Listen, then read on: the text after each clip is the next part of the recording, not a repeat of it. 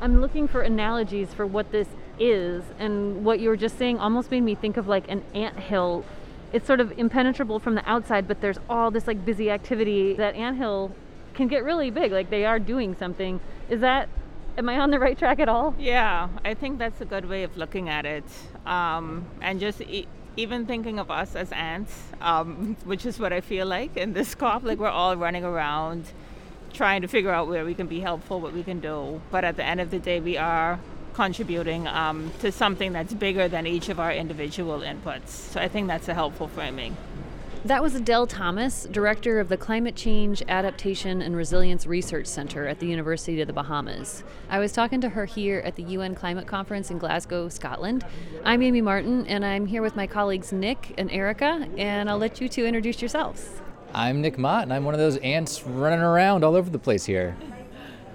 And I'm Erica Janik. I am the managing editor and the managing ant. Managing antitor. So as you know, if you've been following us lately, the Threshold team is here at the climate conference basically trying to figure out what this anthill is and what happens here.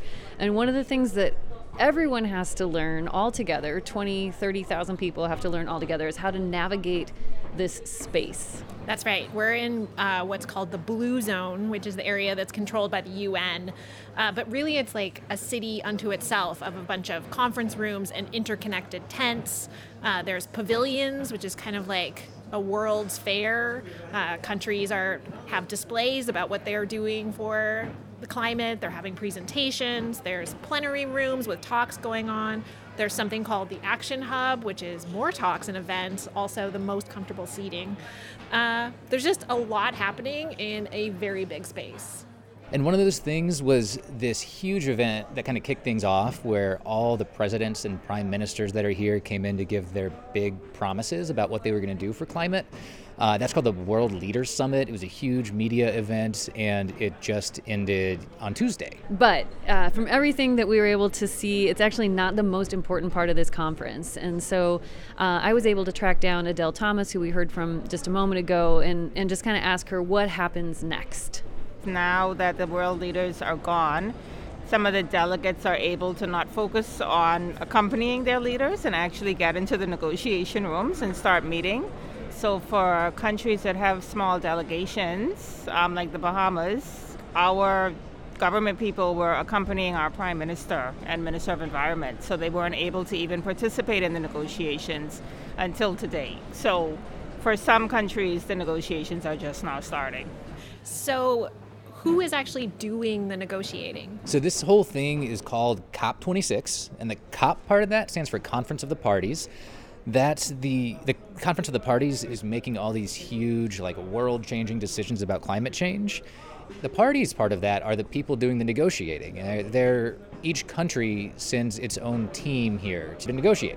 Another thing I've noticed on people's badges is it'll say observer. What's an observer? Yeah, so if the negotiators are sort of the worker ants, like closest to the action inside the anthills, the observers are just kind of one step back. They're watching, they're on hand to consult, to answer questions, to maybe give technical information that negotiators might not have, but they're not supposed to directly influence the process of what happens in the negotiations. And then there are also media, like us, of course.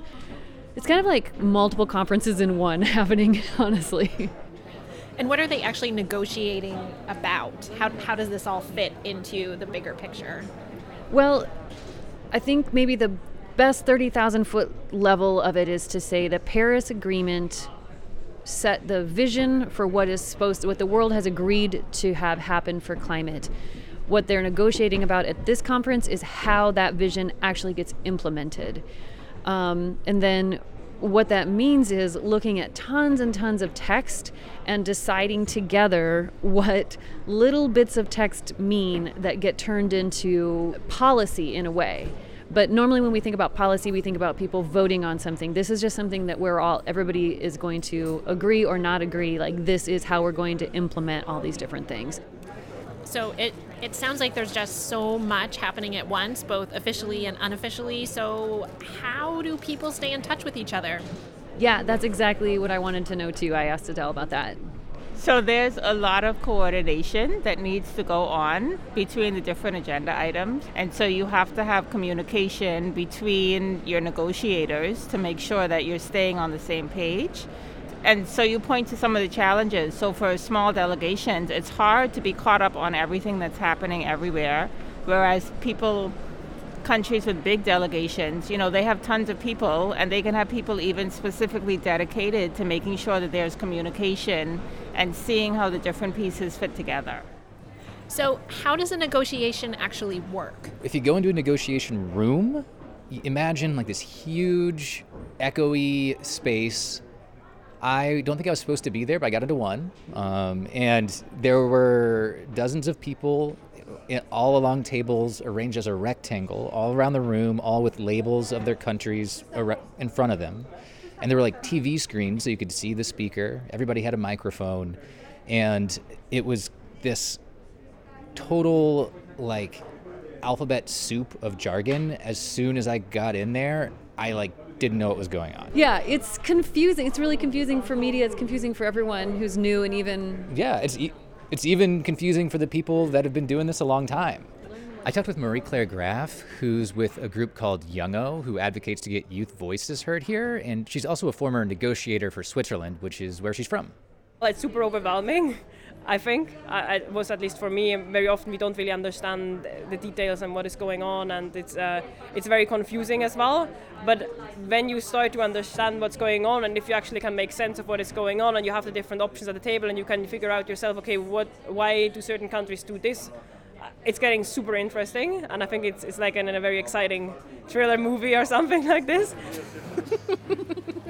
I love that. I love the idea that in the midst of all of this jargon, that there is something happening that is like a thriller movie. It seems like when you really get to know how all this fits together, then you really start to see how that drama unfolds. And Marie-Claire said countries have actually made a lot of these decisions like months and months in advance. They know their platform, they know what they're advocating for, but when everybody gets together, those visions and platforms don't fully align. So things start to move and budge just one way and then the next, and that's when things sort of get upheaved or moved around, and where that drama starts to really take shape. It's about the details.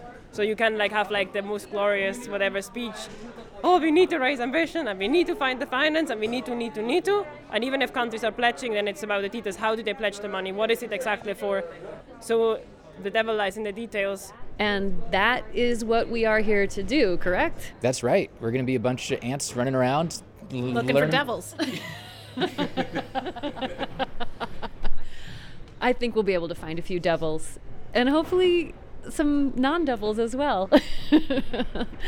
Well, Nick and Erica, it's been fun talking to you, and it's really fun to be here with you and the rest of the Threshold team following this. We're really grateful to all the listeners who are following this on social media. We know that quite a few of you said you appreciated the first dispatch, and we will try to send you these as we have time. I also just want to put a quick reminder out there that we are in the middle of our annual fund drive. So this is a really important time for us here at Threshold, where we reach out to you and ask for your support so that we can keep doing this kind of on-the-ground, in-depth reporting. If you are interested in contributing, you can just go to thresholdpodcast.org and look for the donate button. Everything you donate between now and the end of the year will be matched up to $1,000. So again, that's thresholdpodcast.org/donate, and follow us on all the socials. And thank you so much. We'll be back with another dispatch as soon as we can.